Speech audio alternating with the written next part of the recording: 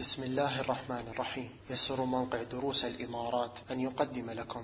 بسم الله والحمد لله والصلاة والسلام على رسول الله، وأشهد أن لا إله إلا الله وحده لا شريك له، وأشهد أن محمدا عبده ورسوله. أما بعد، فمن الأدعية التي كان يدعو بها نبينا صلى الله عليه وسلم بعد التشهد وقبل السلام في صلاته ما ثبت في المتفق عليه من حديث أبي بكر رضي الله عنه أنه قال لرسول الله صلى الله عليه وسلم: علمني دعاء أدعو به في صلاتي. فقال رسول الله صلى الله عليه وسلم: قل اللهم إني ظلمت نفسي ظلما كثيرا ولا يغفر الذنوب إلا أنت فاغفر لي مغفرة من عندك وارحمني إنك أنت الغفور الرحيم. فتأملوا الإخوة كيف علم النبي صلى الله عليه وسلم الصديق الأكبر أبا بكر رضي الله عنه هذا الدعاء الذي هو في الحقيقة سؤال للمغفرة. فالعبد مهما بلغ منزلة عالية في الإيمان فلا يستغني عن مغفرة الله تعالى، لا غنى لك طرفة عين عن مغفرة الله وعفو الله، كما قال النبي صلى الله عليه وسلم: لن يدخل الجنة أحد منكم بعمله. قالوا: ولا أنت يا رسول الله؟ قال: ولا أنا، إلا أن يتغمدني الله بفضل منه ورحمة. لأن العبد الإخوة لا يزال مقصرا مذنبا مع ربه جل وعلا، وهذا من طبيعة نفس الإنسان، كما قال النبي صلى الله عليه وسلم: كل بني آدم خطاء وخير الخطائين التوابون. ثم إن كمال الله تعالى ليس له نهاية، فمهما عبدت الله وشكرت الله تعالى فلن توفي شيئا مما يستحقه جل وعلا من التعظيم والعبودية والشكر لنعمه التي لا تعد ولا تحصى. فما لك إلا أن تعترف بعجزك وتقصيرك، وأن تكثر من مغفرة من الاستغفار، من طلب المغفرة والعفو. ولذلك تأملوا كيف يعلم النبي صلى الله عليه وسلم الصديق الأكبر أبا بكر رضي الله عنه، يعلم هذا الدعاء الذي فيه طلب المغفرة، فتقول: اللهم إني ظلمت نفسي ظلما كثيرا، اللهم إني ظلمت نفسي ظلما كثيرا. وهذا الإخوة من الصدق في التوبة. تفتتح هذا الدعاء باعترافك بذنبك. والمجرم أيها الإخوة إذا اعترف بجريمته وذنبه فهذا من أكبر أسباب العفو عنه، لأنه يدل على صدقه في رجوعه. فتعترف بذنبك وتفتقر إلى ربك جل وعلا: اللهم إني ظلمت نفسي ظلما كثيرا. كم ظلمت نفسك يا ابن آدم؟ كم من صلاة ضيعتها؟ كم من نظرة تساهلت فيها؟ كم من أغنية أو موسيقى تساهلت فيها في سماعها؟ كم من كلمة غيبة ونميمة وكلام لا ينبغي تساهلت فيه وتكلمت به؟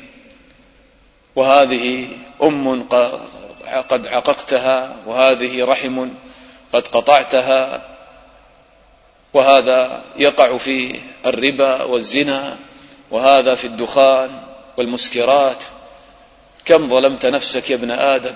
إني ظلمت نفسي ظلما كثيرا، اللهم إني ظلمت نفسي ظلما كثيرا. كم فوتت من طاعة الله تعالى وذكر الله تعالى وشكره. والله تعالى يستحق أن يذكر فلا ينسى، وأن يشكر فلا يكفر، وأن يطاع فلا يعصى. فتعترف بظلمك لنفسك. إن الله لا يظلم الناس شيئا ولكن الناس أنفسهم يظلمون. اللهم إني ظلمت نفسي ظلما كثيرا. ثم تتوسل إلى الله بأعظم الوسائل، بتوحيد الله والإخلاص لله: ولا يغفر الذنوب إلا أنت، ولا يغفر الذنوب إلا أنت. فهذه أحب الوسائل إلى الله تعالى، كما قال الله تعالى: في شأن عباده السابقين المسارعين إلى مغفرته المتقين: سارعوا إلى مغفرة من ربكم وجنة عرضها السماوات والأرض أعدت للمتقين. ثم ذكر من صفتهم قال: والذين إذا فعلوا فاحشة أو ظلموا أنفسهم ذكروا الله فاستغفروا لذنوبهم ومن يغفر الذنوب إلا الله ولم يصروا على ما فعلوا وهم يعلمون أولئك جزاؤهم مغفرة من ربهم وجنات تجري من تحتها الأنهار خالدين فيها ونعم أجر العاملين. فتقول: ولا يغفر الذنوب إلا أنت، هكذا تشعر بالافتقار والتعلق بالله وحده. ولا يغفر الذنوب إلا أنت، إن لم تغفر لي يا رب فمن يغفر ذنبي؟ إلى من تكلني؟ ما لي إلا أنت،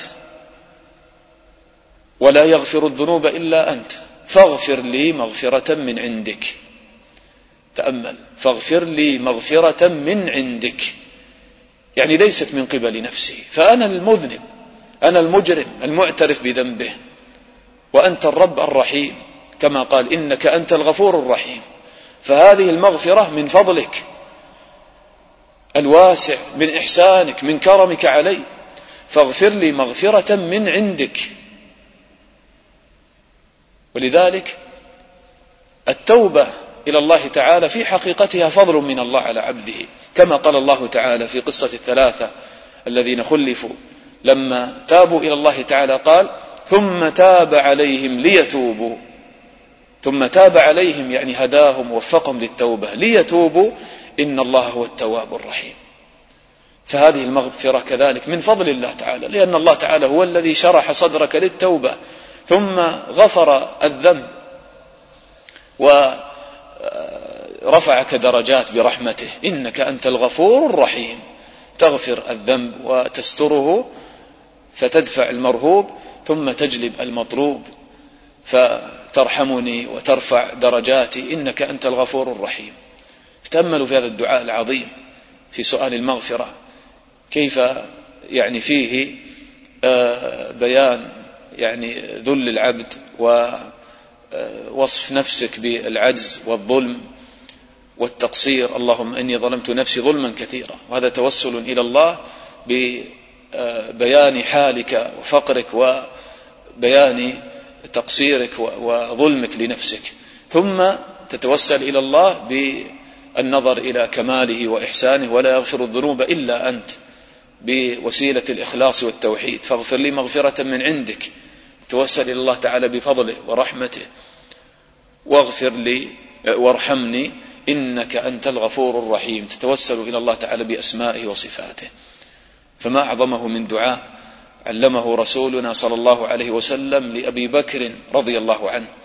فعلينا الإخوة أن نلهج بهذا الدعاء، خاصة في صلاتنا قبل أن نسلم، وهذا يعني من أعظم ما يناسب هذا المقام، أن العبد قبل أن ينصرف من بين يدي ربه هكذا يعترف بذنبه ويسأل أعظم مطلوب وهو مغفرة الذنوب. فإذا غفر الله تعالى لك ذنبك فماذا تريد؟